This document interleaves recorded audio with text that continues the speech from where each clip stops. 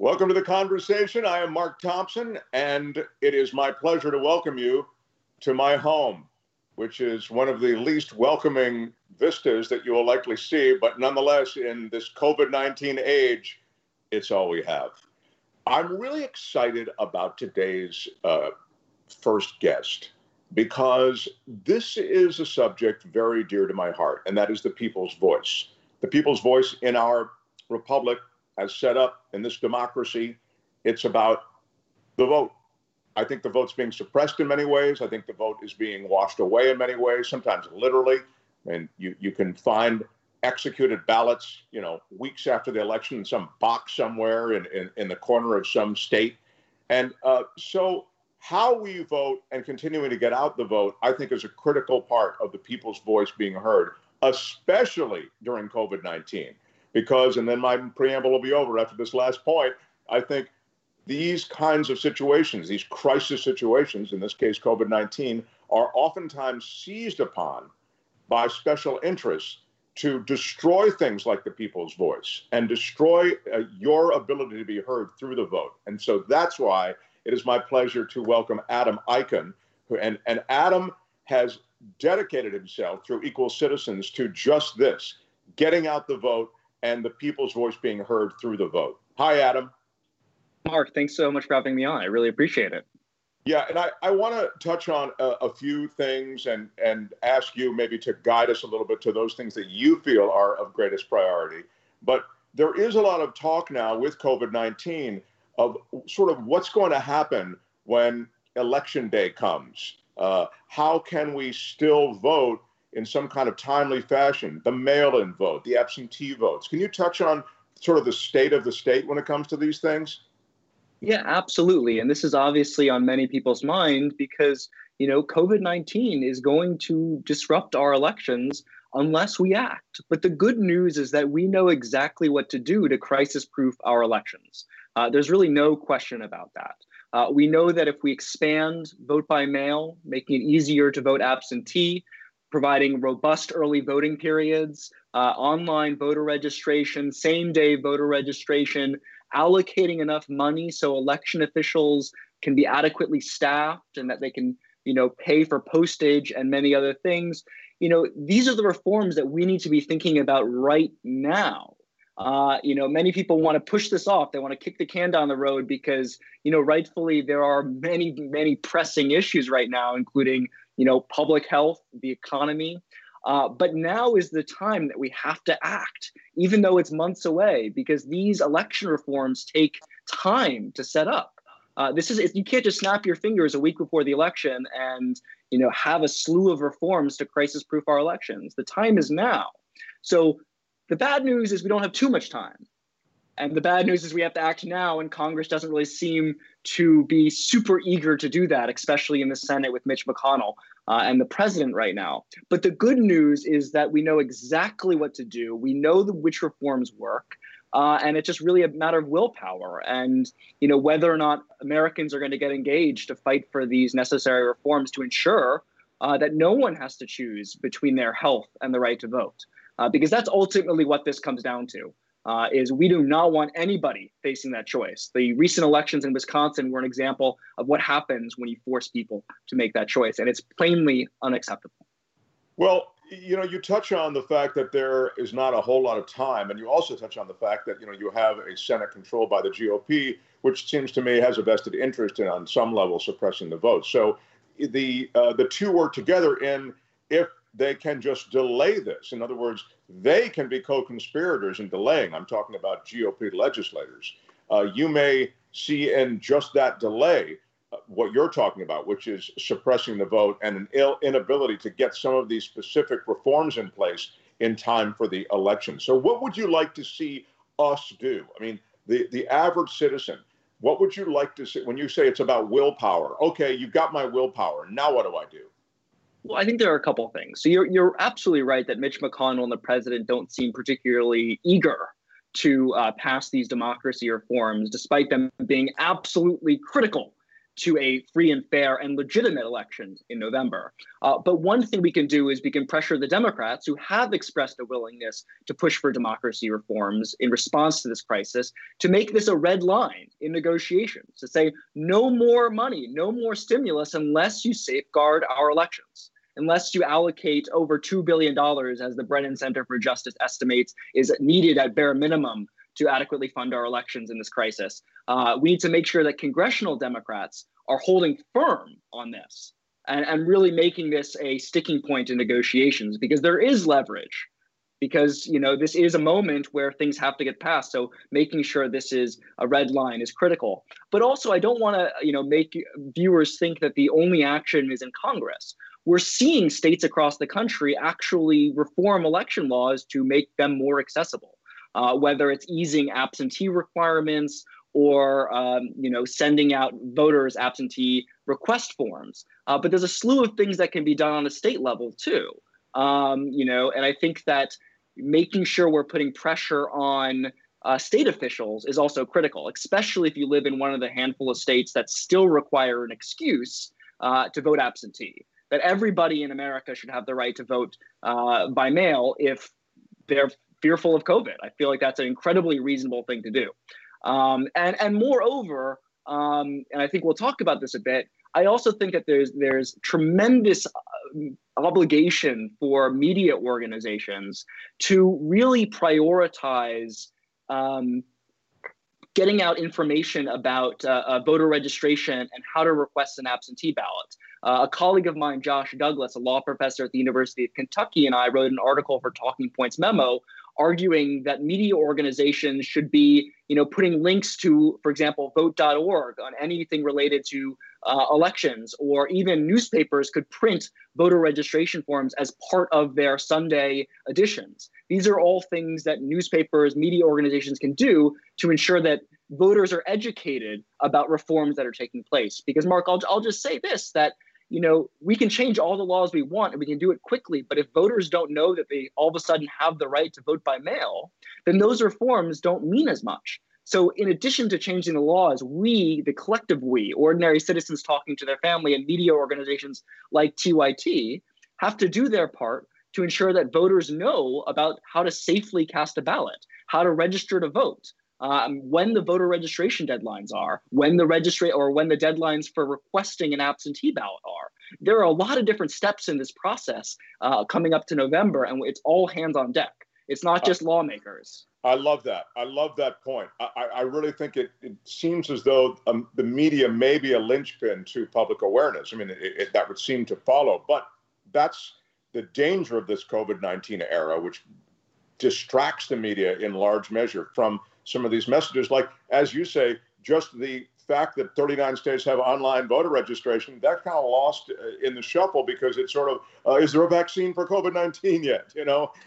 So I think in the daily news wash, the priorities of voter registration and voter options can kind of get lost. Yeah, and it's not the coolest issue to be talking about voter registration months before the election. But Mark, in a normal presidential election cycle, right, most voters are getting registered through government agencies like the DMV, or through registration drives by the League of Women Voters, for instance. But those things aren't happening right now. So, the campaigns can't quite go door to door. And so there's going to be a registration crisis unless there's massive public education that you have to register before the election day in many states. I mean, these things, for people who right now are worried, having just lost their job or might soon lose their job, or they're worried about a family member who's getting sick, or, might be at risk of getting sick. Thinking about elections months in advance is not necessarily on the forefront of their mind. And so it's up to us to make sure they get the information that they need, because election day might roll around. And then if you're in a state where there's a 20 or 30-day registration window, you're out of luck. You can't vote.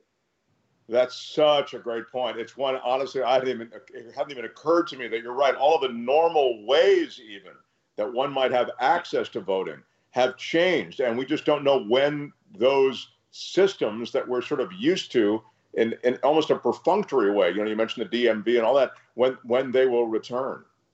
Exactly. And that's why it's so critical that we push not just Congress, but state lawmakers to act, because states could, for example, send every unregistered voter a registration form.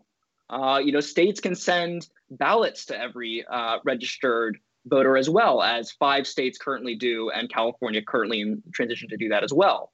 There are many different reforms to actually get the information into the hands of voters through governmental action. So it's not just a media thing. It's also, much more effective if lawmakers step up and do exactly what they need in terms of best practices to ensure that information gets into the hands of voters. But not every state legislature is acting appropriately. And that's where media organizations, civic groups come in to try and bridge the gap where lawmakers aren't acting appropriately. So ideally, right, we want Congress to act. I have to say, at a time when I think this republic has a lot of problems staring it in the face, and I mean systemic problems and governmental issues that are raised by the COVID-19 crisis. In other words, I think there's really you could almost say a crisis of conscience about what's happening in this country and the systems that are set up.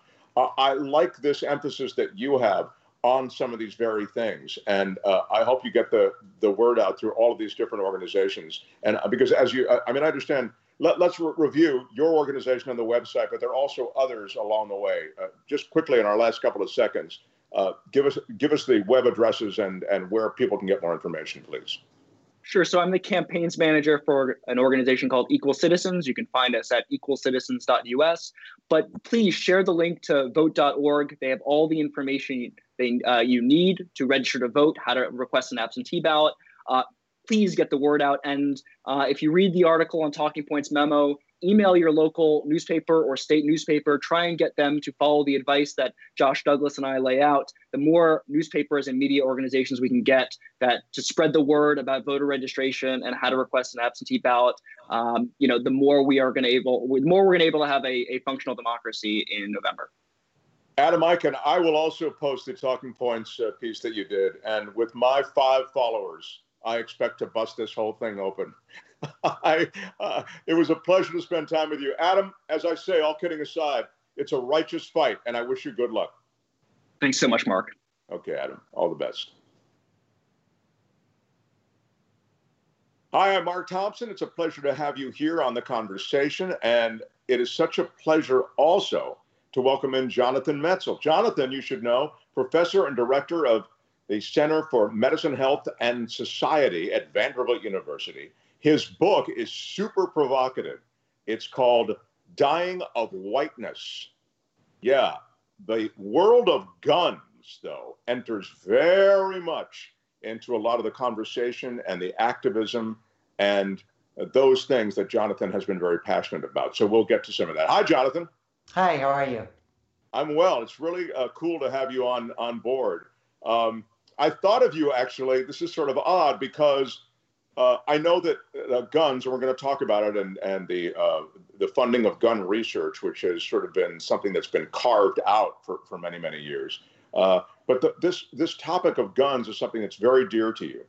And I noticed that when the COVID-19 thing hit, there was this run to the gun shops. I mean, like literally there were lines outside of some of the gun stores here in Los Angeles. And I thought of you. And someone then told me that there is a huge run on guns, but that there are no bullets available. So many people have bought up this world of guns and bullets that there are no bullets for the guns people are buying now. Well, maybe people can like swing the guns at each other if there are no bullets. So that's actually it's absolutely right. That basically there was obviously a moment of real terror when the pandemic hit and people realized how serious it was, and at that moment, people ran toward the things they felt they needed in a time of despair or desperation. Some people ran for toilet paper, some people went for Purell, and some people ran for for guns. And I think part of that was that nobody knew what was going to happen, or we're going to have to defend ourselves. There was a fear of anarchy, and some of the people I've interviewed. Are we going to be fighting?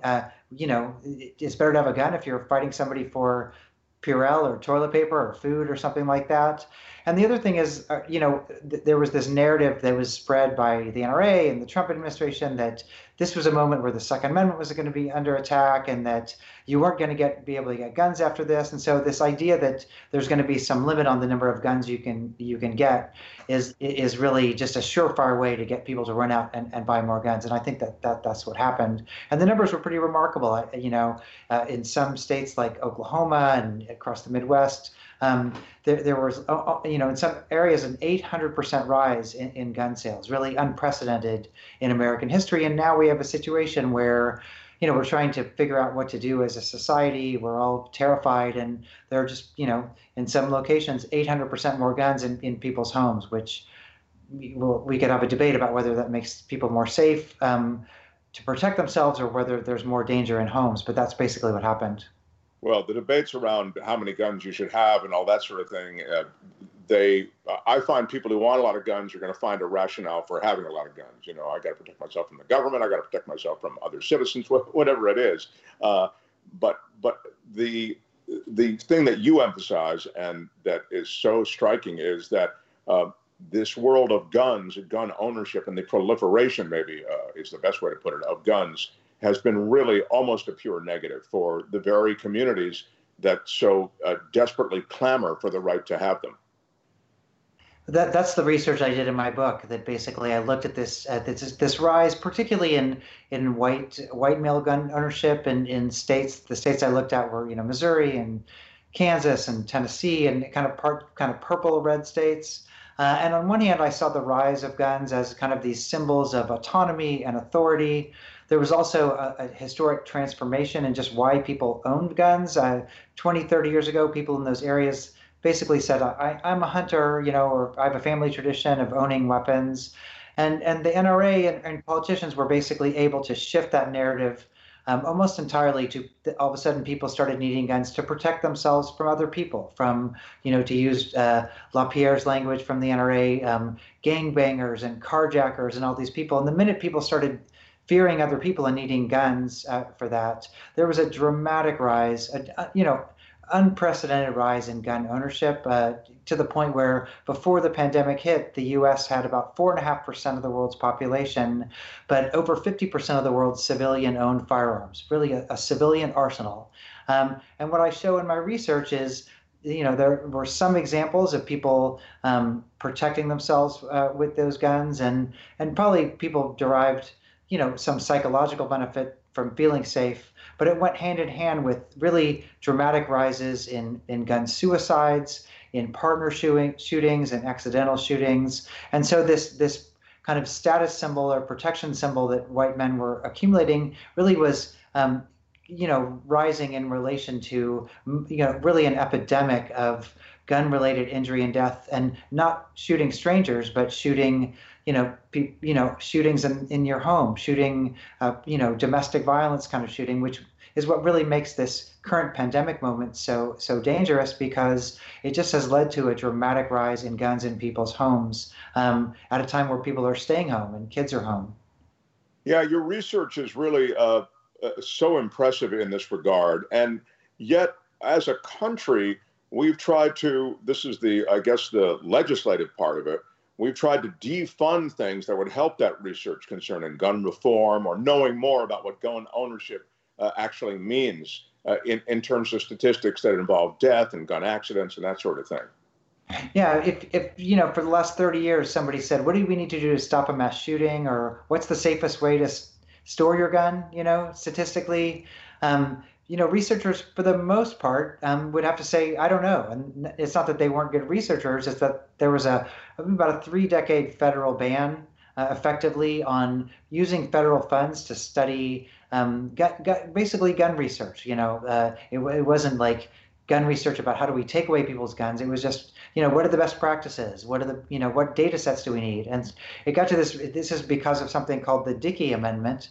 It was an amendment, a federal rider to the federal budget in the mid-1990s. And it had about a 3-decade run of basically gun research was the second least funded kind of research leading to death. I think above I can't remember, but some arcane infection or something. There was hardly any research for gun studies, and so we really have a shortage of knowledge to help us at a time like this. Now, things started to change right before the pandemic. The Congress passed a budget that had about $20 million for gun research. So, right now, fortuitously, we're seeing some of the first federal funding for gun research. But it's important to note that that was really a one-time budget pass. And the Dickey Amendment is still in place. And so it's really this crazy situation where guns are proliferating, shootings are proliferating, and we have this dearth of science where we don't know how to keep people safe. So no matter what happens in this moment, I think it's really a moment where we need to keep pushing for more research about just what are the best practices, what are the best laws, what are the best policies.